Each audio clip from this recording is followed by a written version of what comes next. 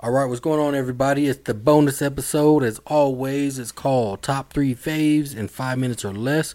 What we do here is our guest shares their top 3 favorites of a category. Today's category is top 3 favorite, or actually top 3 most influential people. Got my boy Johnny Gomez here. He's going to share with us some info, man. So let us know, who's your top 3 faves?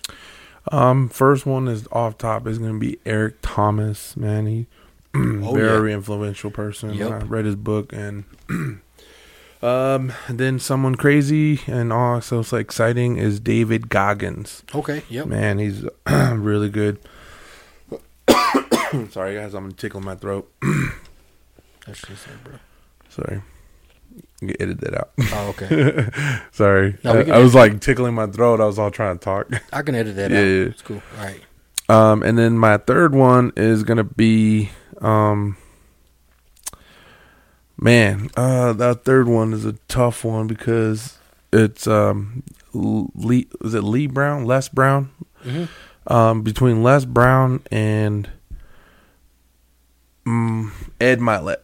Okay. And I can't choose them both because I like them both, but got you. I mean, I will say that Ed Milet, I've been listening to his podcast, listening to his videos, but then but they listen to Les Brown, so it's like, you know what I mean? So yeah, be watching and listening to what they say. So these are the top 3.5. That's what's up, man. I'm actually a big fan of Eric Thomas as well. E.T., man. Yes, sir. He got me through. He helped me get through college, man, and through my first events and everything like that. I used to listen to him in the morning, man, to get me going. So yeah, man, I agree with that. That's what's up. I like the top 3, bro. I downloaded his audio, so yep. I listen to it all the time. Straight up, man. Same here.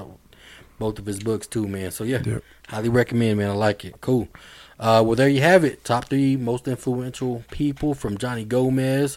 Just like I said, let us know if you like the episodes and subscribe. We'll see you guys soon. All right, Legacy United. We're out.